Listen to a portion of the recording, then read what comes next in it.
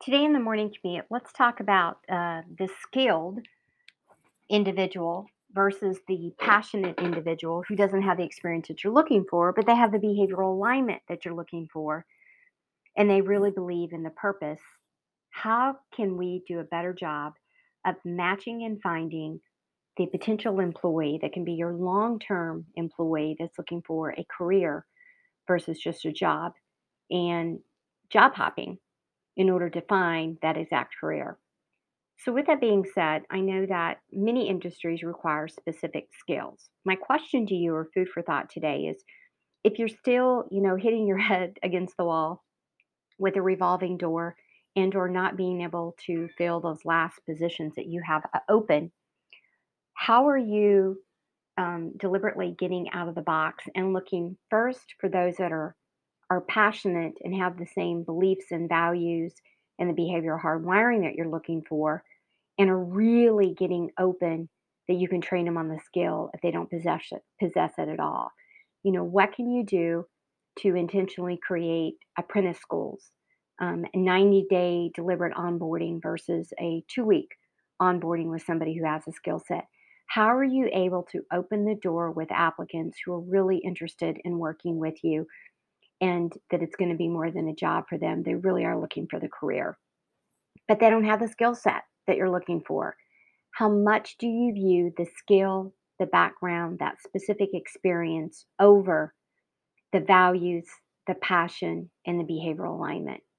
Food for thought today. If you're really having difficulty finding, maybe the investment needs to be a little bit more on the training upfront to uh, attract in a different way, to have some sort of a deliberate apprenticeship for a specific skill that's used, and you find a different way to onboard, to train, to even pay and compensate for those that make it out of the apprenticeship and become permanent employees versus those that don't end up making it through for a variety of reasons. So, food for thought on another creative way to get out of just the experience side.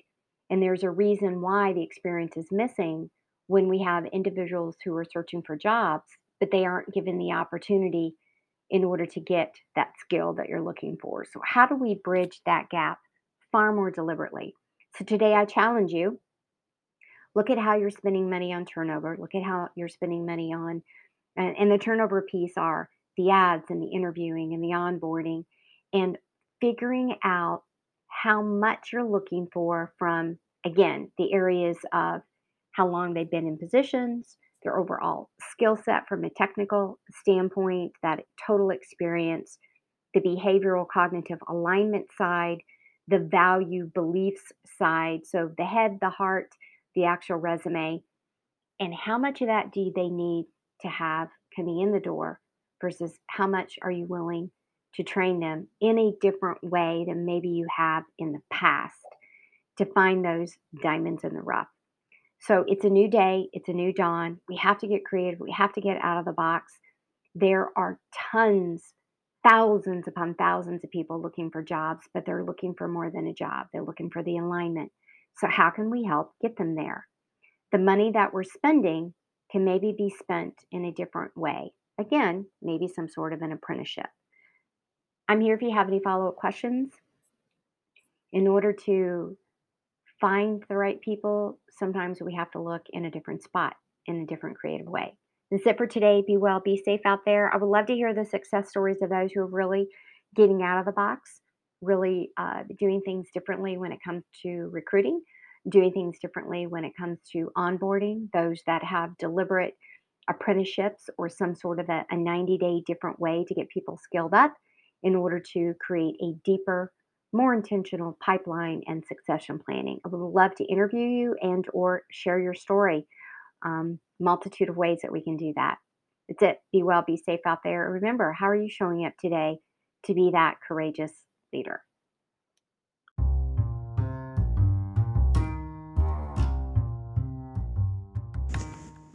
You're listening to Your Morning Commute, the only podcast providing executives straight talk about all things workplace culture. We're here daily, Monday through Friday, because culture is never built in a day, it's built every day. This is Shelley Smith, the Culture Curator and CEO of Premier Rapport, where we know that culture matters. If you want to connect with me, keep listening and join the conversation with other culture curators over at thepremierrapport.com/join now. Now let's get through today's traffic jam together.